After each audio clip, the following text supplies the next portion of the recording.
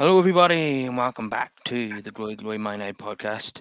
I'm your host, as always, Kyle Quinn. Joining me today is Nigel Duffy to discuss Manchester United against Aston Villa and also take a look at the current takeover situation in the second part of the podcast. So, United overcame an informed Villa team 1-0 yesterday. Wasn't really much of a swashbuckling attacking display, more of a defensive masterclass. Probably Lindelof and Shaw, probably our best players, despite the fact that Bruno Fernandes would probably take the headlines. Um, and I have to say, it's probably Lindelof's best game under Ten Hag. I think he prevented three goals, one with a clearance off the line, another with a crucial block, another headed intervention to stop Ollie Watkins nodding in at the back post. So, and Luke Shaw was as solid as ever. I think Luke Shaw has played 9 times this season at centre back, and United have not lost any of those games. So, Nigel, how impressed were you with Lindelof and Shaw yesterday? I think it was very impressive indeed, Kyle. I thought they were very strong, and Shaw to me is getting better in that position every game I see him. He looks very, very confident on the ball, and Lindelof's an experienced professional. Uh, has said he'll have to review his own position at the end of the season, but he's putting it up to the manager now. I mean, I wouldn't change that, but because of the injury crisis, I would keep that. It's top class, and they obviously enjoy playing with each other. It was very impressive indeed, I thought. Yeah, obviously the issue with playing Shaw at centre back is it leaves us a bit weaker at left back. But I suppose yesterday Malacia he's not been in great form recently. He had a few nightmare performances to be honest. But yesterday was more closer to the Malacia that we saw at the start of the season.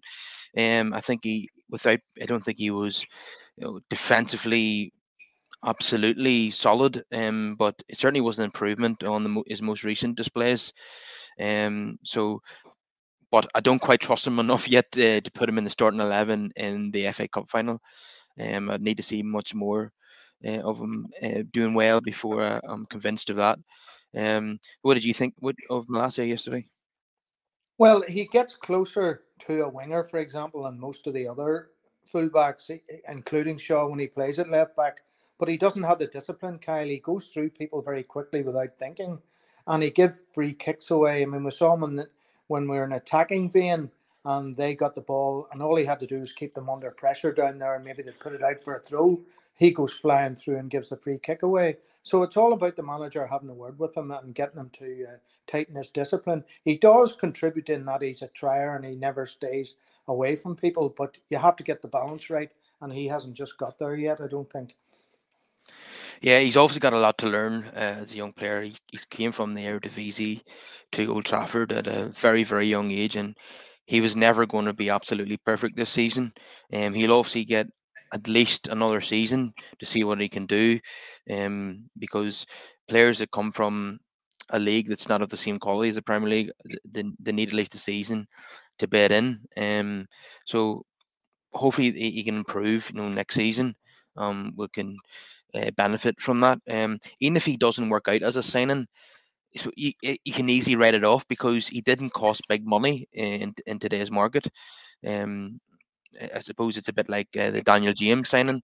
Even though it didn't work out, it wasn't costly for United. In fact, United made a profit on him. So there's always the possibility that if Malacia doesn't do it next season, then maybe it could be moved on, and United could easily make their money back, if not more. So, but hopefully it does work out for him, and he can be an able deputy to Luke Shaw. At present, though, if Shaw seems absolutely certain now to play centre back in the cup final if he's fit, because I don't think Martinez, even if he comes back at that point, will be match fit. Mm. At present, though, who would you select at left back in that game? I would say it would have to be Dallo. I was talking to people earlier today, and they couldn't understand Wan-Bissaka being left out. He, as you said recently on pod, he's improved so much, and I think that I saw his interview on Sky Sports. He mentioned the influence of Ten Hag on him to try to get the balance right between defending, which is first class, and going forward. But he looks very good and confident on the ball now. He looks as if a manager's finally got close to him, talked to him, and he's beginning to blossom into a very, very good fullback. I didn't see that coming, Kyle. To be perfectly honest, I hold my hands up. But it's great for the club because with injuries and suspensions over the last month, we're down to the bare bone, and we really need players stepping up that perhaps hadn't done so in the recent past. Well, I suppose the good news is that Wan-Bissaka got a good rest yesterday, and the team won without him. But obviously, yes, he would be first choice for me, especially in an important game like an FA Cup final. Um, Opposition players have been hugely complimentary towards Wan-Bissaka. James Maddison, Matoma, and Wilfred Zaha. They've all said they don't enjoy playing against him. Uh, I mean, Matoma said something like it was a complete defeat when he was speaking to the Japanese media about his performance in the FA Cup semi-final. So when you have a fullback who attacking wingers do not want to play against, you know, you do not want to move that guy on. You want to keep him at the club. If Ten Hag wants to sign a more offensive fullback, then that's fine. But if he's going to move somebody on, it should be Dallo. And because Wan-Bissaka is an asset that most clubs don't have these days. Someone who's such a brilliant one-on-one defender, who's a nightmare for wingers. So definitely he's someone that I would consider keeping on beyond this season. Um, Even though the media reports are saying that long term it's Dallo that the manager wants to keep, that wouldn't make any sense to me. But like I said in previous pod, there's an argument for keeping both of them because Dallo can operate as a left back if Shaw's playing centre back. So it'll be one for the manager to decide in the summer. So just coming back to the game yesterday, Casemiro was hugely improved on recent performances. Recent performances, he looked off it. He looked like he wasn't match fit. He was pulling out of challenges. Maybe that's a PTSD from being sent off a couple of times. But yesterday, he was timing challenges perfectly. His passing was very accurate. And obviously he hit the bar. Sancho provided that opportunity for him down the left hand side, and Casemiro's rasping effort at the crossbar and was unlucky not to score there. So big improvement in Casemiro, wasn't it, Nigel? Oh, I have a lot of time for the player because he's so good defensively and he's surprisingly good with his early ball, both left side and right side. Uh, he did look off the pace, as you say. I wonder, is that a concern about? He's obviously he hasn't been sent off in his previous clubs, and now in England, the referees can be very very picky about who they choose to book quickly, and then he's under pressure. So he was taking it easy and going back gently. Maybe the manager had had a word with him, and that was the early thing. But he's an instinctive player, and yesterday he was back to his instinctive best. I thought both defensively and attacking. The shot that hit, he was very unlucky. It was a lovely shot. I'm sure he feels very aggrieved looking at decisions in other games because apparently he does watch a lot of football. And if he's seen Jack Grealish grabbing Thomas Partey by the collar and no action taken against him, we've seen yesterday in the Tottenham Liverpool game a challenge by Jota on Skip and Skip's challenge on Luis Diaz, not punished by red cards. If any of those challenges were committed by Casemiro, he'd have seen red. Um, I'm not trying to say there's some kind of agenda against Manchester United, but I do have to say that some of these referees are extremely inconsistent, and it can be frustrating as a fan. Everyone will vouch. Every fan of the 20 Premier League clubs will agree that the referees have made an absolute mess of the VAR system this season. I mean, the technology is only as good as the people who are operating it, and this season there's been a lot of teething problems and inconsistencies. So we're hoping for an improvement as Hard Web is taking over the PGMOL just recently. So hopefully he'll introduce reforms in the summer that will see improvements to decision making going forward. Um, so Bruno Fernandes, another excellent display from him. This time playing on the right hand side, which he's been accustomed to this season, and following up from Maguire's effort to score at the far post and going straight up to the Aston Villa fans who were giving him a Yeah. lot of grief in this game and in previous games. So I think he really enjoyed that one, didn't he? Oh, he did absolutely. But that statistic that was produced yesterday about Bruno never missing a game for any of his current club, obviously us and his previous clubs. I can't think of any in my lifetime. That's a fabulous commitment, and it shows the professional that he is. That he doesn't want to miss a minute of any. Doesn't matter whether it's Europa League or whatever, Kyle. He's up for it, and he obviously loves the club, and the fans, the home fans, adore him now. He gives 100%. Yeah, like earlier in the season when we were talking on the podcast, we were not convinced that Bruno Fernandes should be club captain next season. Would you now revise that point of view? I'd certainly think about it.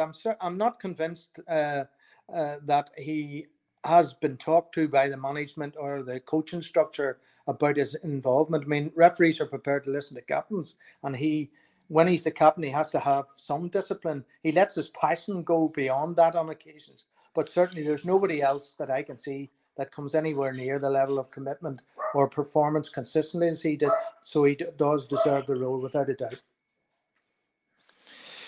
Yeah, and the way Ten Hag has been talking about him in press conferences, it seems as if he is the favourite to be captain next season. When obviously that is taken away from Harry Maguire when he inevitably leaves the club. Um, yeah, so he's can play a variety of positions. He's crucial to the team because we've seen how poor we were in Seville without him. And his commitment and his ability is second to none. As his 11th goal of the season, and he gets so many assists throughout the season, creates so many opportunities, and he's playing really well at the moment. In last season and earlier this season, he's been criticised for some of his performances, but certainly he's on top of his game at the moment. And he will he we, I think we're going to keep referencing the cup final in every podcast, I think, because that's the most important game coming up this season. Um, and I think Bruno is going to be vitally important to us if we're going to get a result in that game.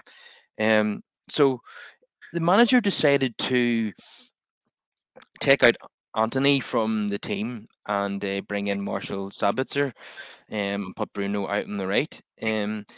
Okay, we won the game, so can't have any complaints about it. Um, Apparently, Bruno has had success playing against Aston Villa on the right before, and that's maybe why he did that. Um, Anthony's performance, I suppose, against Spurs wasn't inspiring, to say the least. Even though Anthony had been in good form of late, apart from that game. What did you make of the manager's decision then to bring Sabitzer in for Anthony?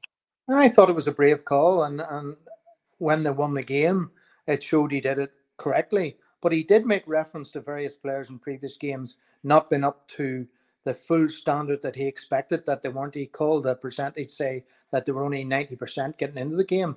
Who knows whether Anthony is one in the manager's judgment at that. But Anthony's a young player. He's only 22, Kyle. Doesn't do any harm if he's not playing well. We look at all the games we're playing. Doesn't do him a bit of harm to be taken out and told, listen, I'm giving somebody else a chance. I'm moving the midfield about him, and this is an attacking thing I want to try in case we have more injuries, and I want the option. But not do Anthony one bit of harm at all, I think. And we won the game, and that's proof in the pudding of his decision, I think. Yeah, absolutely. Good to see Sabitzer get a start. He hadn't been getting many of those recently.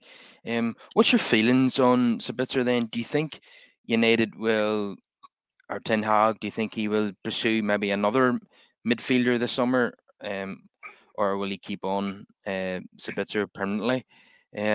Obviously, he could do both. He could sign another midfielder and keep Sabitzer. What's your feelings on the player? Would you like to see him at Old Trafford next season? Yeah, I like the player, and he's not afraid to shoot. He seems to have a good left foot. Whether he stays now, he's 29, almost 30. Kyle, I don't know. I have a notion that the manager has already ideas in his head about who he's pointing the club in the direction of. So it's very possible that Sabitzer won't be. It's the manager's call. I'm sure he'll talk to the coaching, but he certainly, the player himself, wants to stay and wants a contract at Old Trafford. So we'll watch that one closely. But I'd say it's 50-50 at this stage. Yeah, and I think Thomas Tuchel might have a lot to do with this as well. If he's a fan of the player, he might want to keep him. Um, and Ryan Gravenberch, the Dutch midfielder at Bayern, who hasn't been getting many minutes this season, might come into play because he's worked with Ten Hag before, and Ten Hag likes to sign players that he's worked with. So, wouldn't be surprised if Sabitzer goes back to Bayern and then Gravenberch comes to Old Trafford. Anything's possible. Yeah. Um, let's get on to the much maligned Jadon Sancho. Now, yesterday, he created that chance for Casemiro, as I said before. He actually had a left-footed cross and went across the 6-yard box, and there was no one there to tap it in. But one criticism I still have of him at the moment is that in the second half, he's running at the right back or the right sided centre defender. I can't remember which one it was, but he was taking too many touches, taking too long to make a decision. He's going inside and outside, and by the time he makes a decision on what he's going to do, more defenders have converged around him, and he's having to pass it back to Malacia. So his decision making just isn't quite as quick as what Rashford's is at the moment, and it can be frustrating. There is slight signs of improvement. Obviously, he scored a brilliant goal in the week, but his all-round play is improving slightly, but not quite as rapidly as we'd hope. It's just some fans are willing to give him more time, and other fans are getting a bit exasperated now. What's your feelings on Sancho at the moment? Well, I'm one of the ones that's very frustrated how he slows down our moves. I think it's a confidence issue. Certainly, the player that he was at Dortmund hasn't reflected in his performance at Old Trafford. He's had another season now. He's had illness and other issues, and come back, and we all hoped that it would improve. Now he has his moments. Nobody denies that. But when you sign a player for 73 million, who's supposed to be a potential superstar, who will have a dynamic effect in the Premier League. Hasn't happened for the player. I can't see it happening for the player at Old Trafford. And if someone came in the close season and offered very good money for him, I would be one of those that would prepared to let him go on somewhere else. Yeah, we've heard reports that Ten Hag is losing a bit of patience with Sancho. He's obviously had to play him quite a lot recently because of a lack of options with injuries.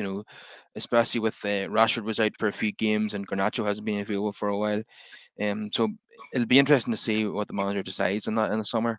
Um, he might get another year, or if, it'd be really, really ruthless. So if the manager decided to to to let him go, I suppose if the offer is big enough, for any of the players who are not among the, shall we say, the Brunos or Rashfords or the Luke Shaws or Casemiros, any of the players kind of outside of the most crucial players in the squad, like if a big enough offer is made for them, any of the players who are not regulars in the starting 11, your McTominay, Maguire, Martial, even Sancho, any players, um, if there's big enough offers made for those players, then they could be moved on. Even if it's a player that the manager wants to have around as a squad player, but if the money's too good to turn down, then they'll be moved on. But obviously, like I say, there's certain players like Rashford and Bruno and Casemiro, and Yeah. Shaw and Martinez. They'll never be moved on. Um, uh, well, unless they're 10 years from now when they're too old or something, but not in the immediate future. Um, so yeah, Rashford had a strange game yesterday because you had to give him praise for his directness and creating chances. Was involved in the goal obviously, but in front of goal yesterday, it was a wee bit disappointing. I think the offside flag saved him on one occasion. But there's another one where he tried to put it through the goalkeeper's legs, and the goalkeeper saved it. Um, yeah, but he's got 29 goals. We can't really complain, and No. he's probably likely to get over the 30 and mark this season, and that'll be the first player since Van Persie to do that, which is now 10 years ago. So yeah, um, probably not Rashford's best game of the season in front of goal, but we're certainly not going to be complaining about him. The thing is, Rashford's probably best on the left. What we really want next season is Rashford on that left hand side, and a newly signed centre forward playing up front, in the number nine position. Because obviously that's been the major issue this season. He's had to fill in at number nine because there's simply no one else. I mean, Martial in some of the recent games is offering absolutely nothing. He's not even running. So the manager had no choice only to take Martial out and play Rashford up top. Would you agree with that? Oh, without a doubt, and it's worked. And his all-round game, Ten Hag said in a press conference the other day that he'd spent a lot of time. He finally got the message that Martial wasn't going to play much, and he talked about Sancho's not going to play much. So I had to deal with the forward issue. So I have worked uh, a lot with Rashford uh, in separate training sessions where he and you can see it, Kyle. We've talked about it where he now shoots, goes past people on the left, crosses with his left foot, and looks much better than previous seasons. And he was playing at the top of his game with all the goals you've talked about. He was bound to have a period where they all weren't going to go in because remember 5, 6, 7 games in a row he scored in a row, never missed. But that at Premier League level, uh, it doesn't happen that everybody scores with every chance, and he does all sorts of things within the game, bringing people into the game. That his all-round game is really superb. He's had a great season. Yeah, and what the great players do is they do this in every season. So next season, I want to see him get 25 to 30 goals on the season after that, and then he can be considered a great player then if he does that, because that's what the likes of Mbappe would do. It's a player that he's often been touted as the poor man's Mbappe. If he wants to be in that league, he needs to be doing it season in and season out. Um, but this season he's had to move around quite a lot. He's played across the front He has, yeah. throughout the season. He needs to have just play on the left next season, and if we recruit, appropriately, then that will happen. He needs to have his own position rather than constantly being moved around to accommodate other people. Um, yeah, so just going to go on to the player ratings now before I move on to the ownership situation. So I'll ask you for your ratings then, Nigel. What about the goalkeeper? Oh, I'd give him a 6. I'd give him a Yeah, 6. not his busiest No, day, really. I don't no, think. And that's him into the defence. Diogo Dallo. I'd give him a 6 as well. He's not really any better than that. He's doing what he has to do, but I didn't see any forceful runs that attracted me particularly. Victor Lindelof. I'd give him an 8. What a good game that was. Looked more confident. The blockage that you referred to earlier on in the pod was absolutely. He's reading the game really well at the moment, enjoying, as I said, playing with Shaw. So let's build on that. With quite a few games to go before the cup final, and we still need results to get cemented in the top four. So well played, Victor. You've waited an opportunity, and you're taking your chance. Luke Shaw. Oh, I'd give him 9.5. One of the best games I've seen. He came across totally confident on the ball. His distribution was expert, and he really he reads the game. He won 5, 6 headers in this new role that I didn't see him when he was playing at left back. He really seems to. I think Varane has had a chat with him as he said he would. And if you can't learn from a world class player like Varane, you learn from nobody. But Shaw in his new role has learned very quickly, and it's a real asset for the manager to be able to move him inside to see him play as well as he is doing. I seen a clip online from one of the fans in the stadium, and it's something that we didn't really see on TV. There was an Aston Villa player. He's walking past Luke Shaw, and he kicked him in the leg, and then Luke Shaw shoved him, and the guy nearly fell over. No, I So, didn't say that. so he's what I've noticed about him playing this role. He's how strong he is. He Yeah. doesn't get muscled off the ball by anyone, and like I referred to there, he doesn't get pushed around by anyone either. So he's taken to this role, just like you think he'd be playing this role his whole life. I have to admit I didn't see it coming. It was very innovative of Mm. Ten Hag to play him there, because I think Ten Hag he wants to have a left-footed centre back. Um, and and and like I say, like Luke Shaw is unbeaten, playing in this role. So it seems. absolutely certain at the moment that he will start in that position in the cup final. Um, One thing I don't want to see is Maguire playing in any of the remaining games, because Absolutely not. it would be such a drop off from Lindelof and Shaw if he came in. He was just a he had another nightmare in Seville, and it's no surprise that he hasn't started a game since. His role now seems to be to come on to play as part of a back five to see out games. Um, Yeah. like he is such a joke figure now that Aston Villa fans were cheering his arrival on the pitch yesterday. It's becoming embarrassing, and for the sake of both club and player, he needs to be moved on in the summer. But it'll be interesting to see who actually makes a bid for him. I wonder will clubs like further down the table. Like West Ham as a club that's been linked, maybe a return to Leicester. Um, we'll take whatever clubs are willing to offer. It's going to be nowhere near the 80 million mark, obviously. But if we got something between 20 and 30 for him, then that's a good deal in my opinion. So Terrell Malacia, what would you give him? I'd give him a six as well, same as Dallo. Yeah. Casemiro. I'd give him an eight now. He really was much better than the three previous games since his return. He looked as found his level again and was dictating things. And what a joy it is to see him. He sees passes that some people don't see, and it's very clever the way he delivers it very quickly. He doesn't think about it. Seems to see people move and he finds them. It's a wonderful asset that. And Marshall Sabitzer. Oh, I'd give him a seven. Yeah, I thought he battled well and did what he had to do, and was followed obviously following manager's instructions, and he did it very well. I thought, yeah. And Christian Eriksen. Oh, another seven. What a tidy footballer that guy is. Left side, right side. He sees uh, people move before the ball even arrives with him. Memories of Paul Scholes in that the way he can knock it long or short. Very, very capable player, and great to see him back after his injury problems. Yeah, you see him before he even receives the ball. He's looking over his shoulder to see where Rashford is, so he's already thinking about his next pass before the ball even arrives at his feet. Yeah, He's just one of those players that's a step ahead of everyone else, like Scholes.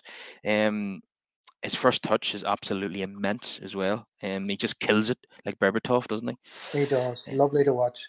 When you consider in recent years the McFred partnership, and now when you look at the quality in there, and even with Sabitzer waiting to get in there, we've stepped up a level, and the manager is letting them play and play forward, attacking, inspirational football, which is what we've been devoid of since Ferguson left, really.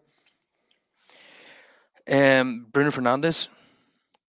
8.5. The captain did a great job, and his relationship with the fans, how hungry he is, and as you have said, the manager absolutely thinks that he's the guy that shows leadership by example week in and week out. Must do it in training as well, but definitely, yeah, 8.5. He deserves it. Yeah, Yeah, the manager has questioned the desire of some of the players without naming them, but he's always praising Bruno and saying that he's an inspiration to the rest of the players because, for example, last week when he was on crutches and yet he didn't. He still didn't miss a game. He still hasn't missed a game through injury at Manchester United, and the manager was saying that other players should be like him. And obviously, the manager also said recently that some players were only giving 90% against Tottenham. He would never say that about Bruno.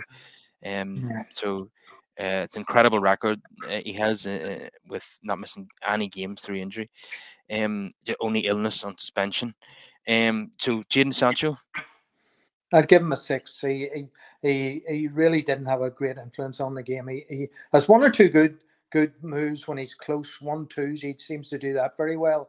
But I expect a lot more from a guy who was supposed to play out on the wing and beat players and create chances. So he's a different player than what I anticipated when he was signed, and it just hasn't worked for me. I'm sure other fans have different opinions, but that's my view. So I'd say a six. Yeah, And Marcus Rashford.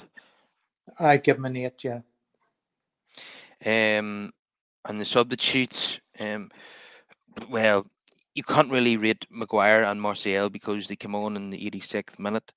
Um, Anthony came on very late, and so did Fred after 76 minutes. So didn't, nah, he couldn't really judge them on that amount of minutes. So what about Ten Hag? What would you give him? I'd give him a seven. It was a very difficult fixture. We all knew how well Villa were playing. The Villa manager has done exceptionally well with the squad in a short period of time, but he got a professional performance out of his players. So, yeah, he deserves a seven, I would have thought. Okay, we'll move on now to the current ownership situation, and I have to appreciate that it's very complex. All the mathematics involved can be very difficult to understand at times. What we do know is that the Sheikh Jazim and the Qataris are bidding for complete control of the club, whereas Radcliffe, who obviously Sir Jim Radcliffe, he doesn't have the kind of financial backing that they have, is trying to compromise in order to get hold of the club. Now, what he's supposedly offering is he's making an offer to the Glazers for a 51% stake. Now, we know that Joel and Avram, they're only two of six siblings.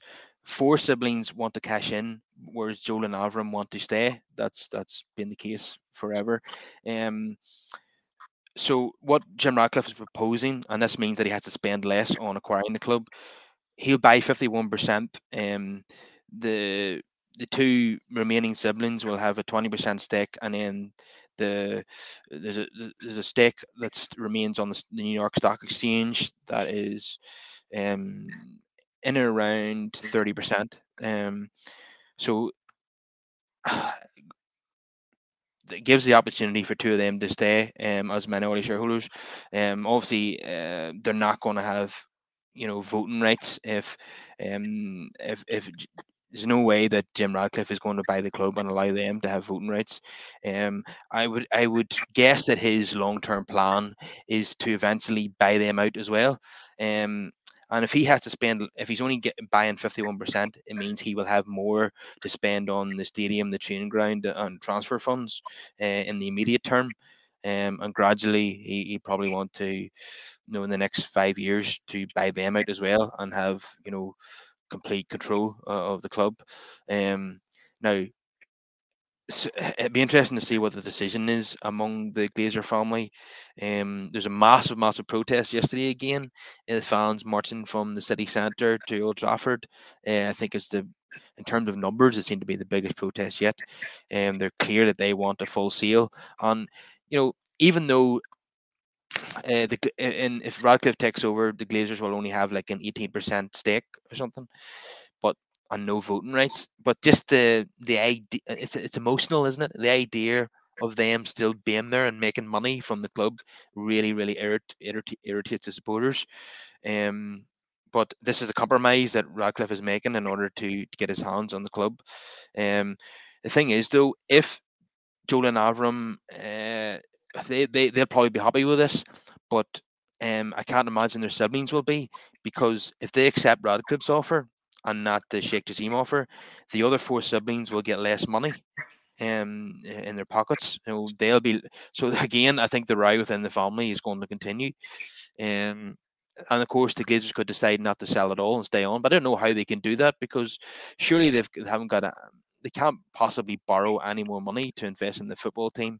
And the stadium on training ground needs massive investment, and they don't have the money to do that. Yeah. I, Well, and Kyle, the it's crunch is what about the current time scale? I mean, when is a decision between either?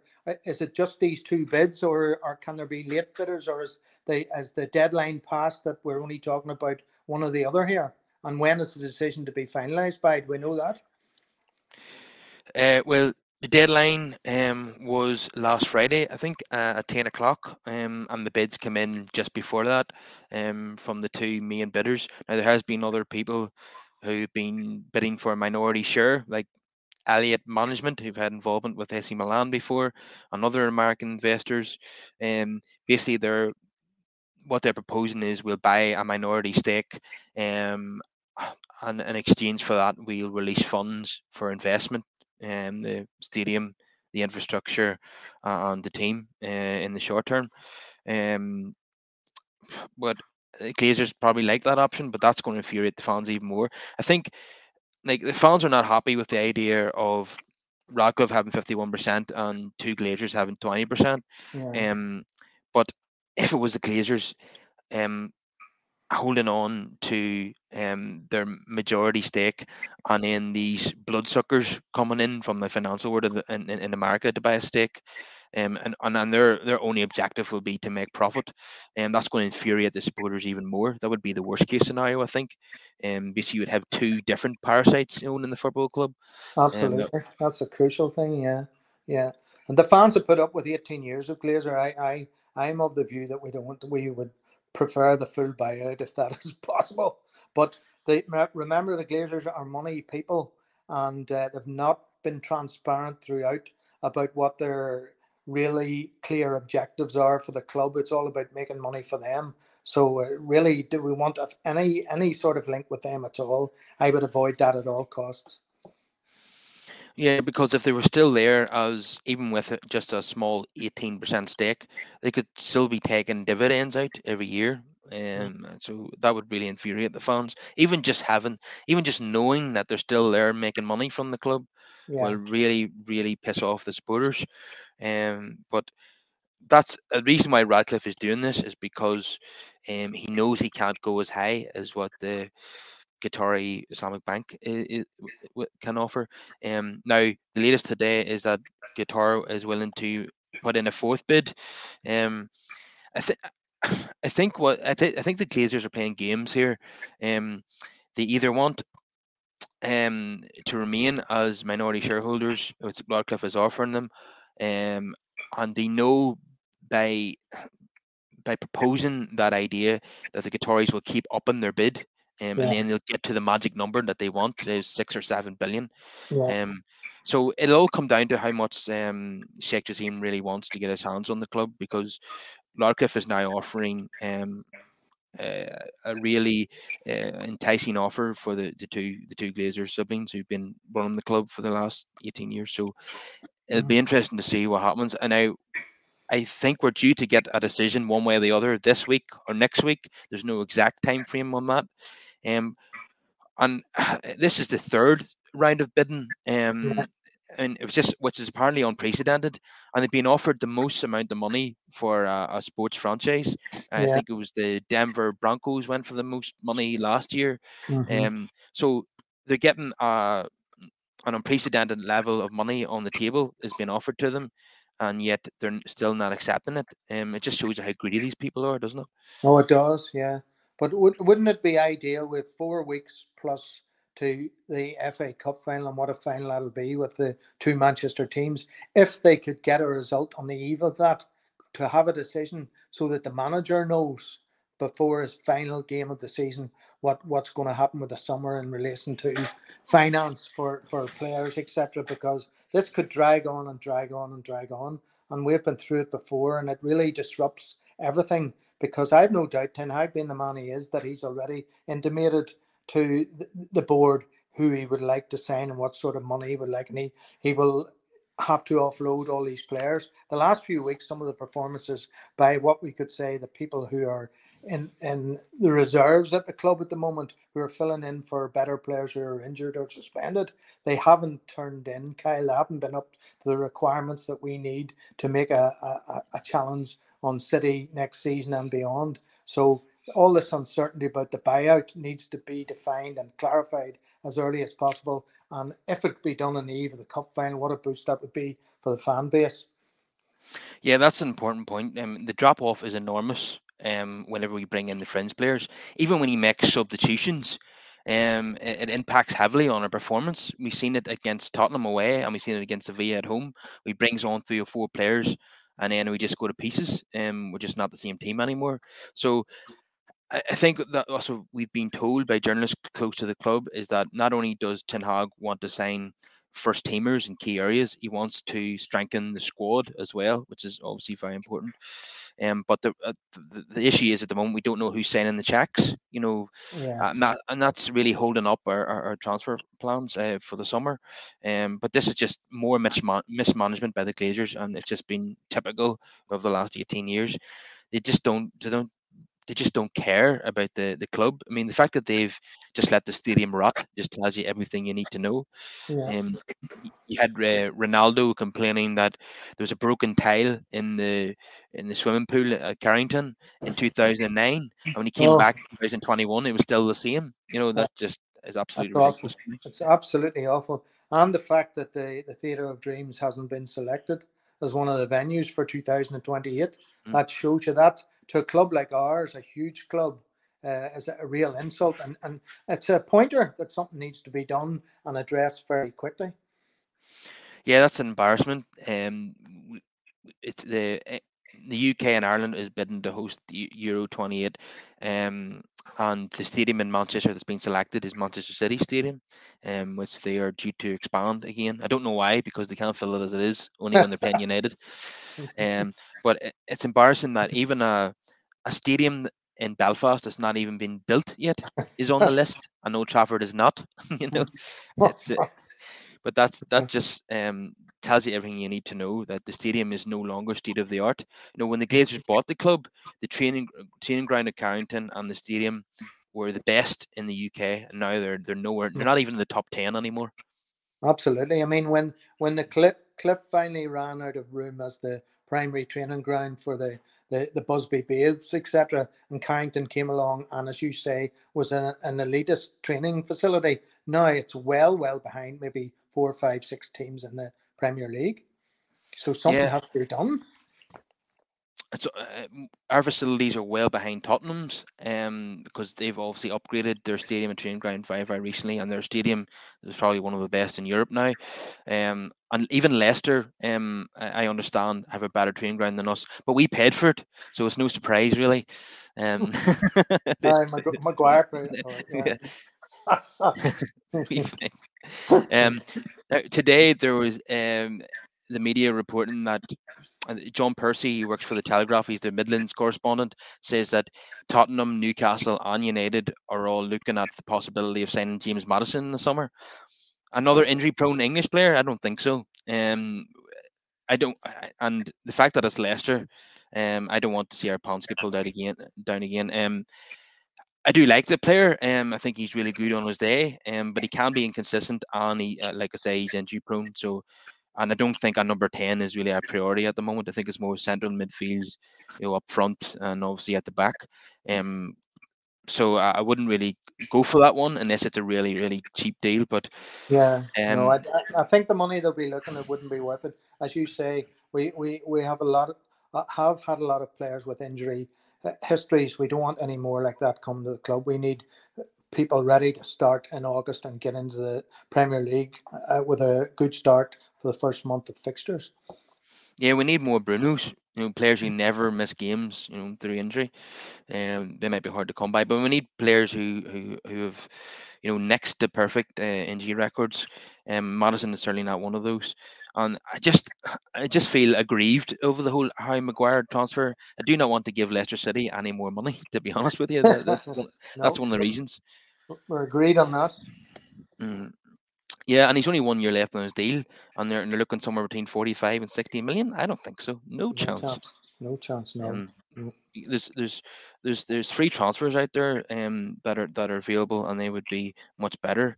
Uh, like for example, the Martin Skriniar, the Slovakian centre back at Milan, would be he's on a free. He's been linked with PSG, but that's not done yet. So if we could move on Maguire and bring him in and free transfer, that'd be an amazing piece of business. Hmm. Um, and there's midfielders and strikers out there like Turan and Gladbach. I mean, if you, I think we need to sign two strikers. Obviously, we're going to spend a lot of money probably on a big name striker, but arguably we need two. We need a backup one as well. So someone on a free transfer like the French international Turan, who Yeah. scored in the World Cup semi-final, that would be a really good option as a backup. Obviously, not as the star signing, but as a backup. Um, Well, you but see the way the Ten Hag signings to date have had a, a connection with him directly through clubs in Holland or wherever, or they've moved to Germany or France, and he's had them playing for him or playing in the Dutch league. It would be interesting because we have had a good season, and make no bones about it. We've had a good season with winning a trophy, top four almost there, and in the FA Cup final.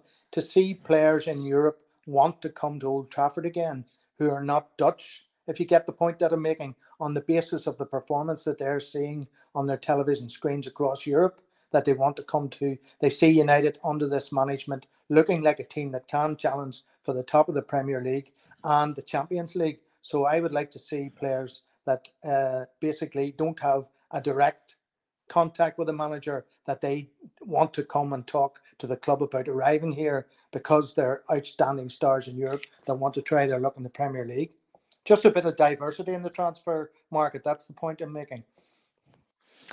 Yeah, we want players to view United as an attractive option. Absolutely. Um, if United are finishing in the top three in the Premier League, um, and we've had a season where we've won one or two trophies, then players are going to look at United as someone who can win the Premier League and compete in the Champions League, because Ten Hag is without doubt one of the best coaches in Europe, and even people who don't know him will want to come and play for him. The better he does at United.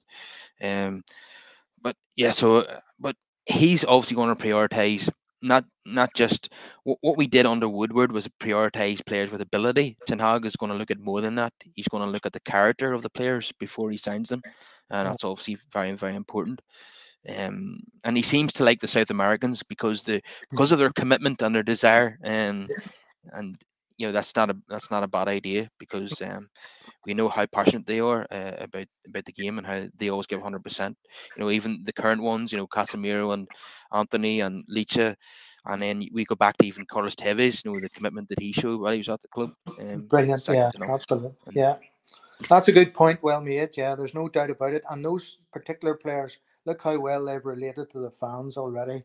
In their most of them in their first season at the club, the fans love commitment. But those guys, Lisa and Casemiro, have class and show it at World Cup level and at Champions League level. And that's the type of player that we want already at the club. And maybe with people coming through that have come speak the same language and have the same ambition to win, because those two guys are two winners, and that's a point well made. Yeah. what do you? I'm just thinking there about free transfers again. What do you think about? And hear me out. Wilfred Zaha, who's going to be available for free. Um, would you take him as an option in the front line? I'm not saying he'd come in and be a regular, but when we have injuries like we've had in recent weeks, he could come in and do a job for us. He could deputise for Rashford when he's not available. Now he would be available for free this summer. Would you look at that one? Well, he's an established Premier League player at one particular club. He came to Old Trafford once just before Ferguson left, and it didn't work out. But the media have covered quite a lot of his history and his unhappiness at Old Trafford, how he didn't like Manchester. He's a London guy, couldn't settle in Manchester, felt alone, and didn't feel part of the squad. So, no, and at this stage of his career, I wouldn't bring him back, no. I know he under David Moyes he was given 4 games, and that was it. It Yeah. wasn't really much of a chance. The problem was he was signed by the retiring Alex Ferguson, his last ever signing for the club, and he just thought that this is one of the top talents in England, and my successor is likely, to develop him into a top player. But him and Moyes never really hit it off, and then when Van Gaal came in, he told all the players famously that they didn't have to come in for training the next morning if they didn't want to, and he was the only one who didn't come in. Uh, well, I can imagine Martial coming up with that excuse. All right, yeah. I don't think he was at the club No, just at that point, but no, he probably wouldn't have come in that morning either. no. Yeah. Or the following morning or a week later. Martial on his gloves and his short sleeves in May, Oh dear, dear, ridiculous. dear, dear. Uh, Okay, we'll leave it there. If everyone could please like the video, subscribe to the podcast, and drop your comments in below. And hopefully I'll be back after the Brighton game. That's going to be a really tough game, isn't it? Away from home against them, isn't it? They'll be gunning for revenge. Quality team, just scored six at the weekend. Have very classy players all over the place. Good scouting system at that club.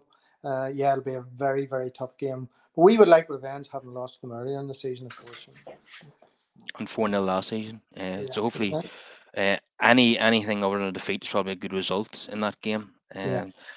We need about 3 wins now, I think, to guarantee our spot in the top four. And a win here would be brilliant. If we can get at least 4 points from these two away games against West Ham and Brighton, that would be decent, and that will solidify our position in the top four. So hopefully we can get it done. Okay, Nigel. Until next time, I'll see you later. Okay. Thanks, Kyle. See you.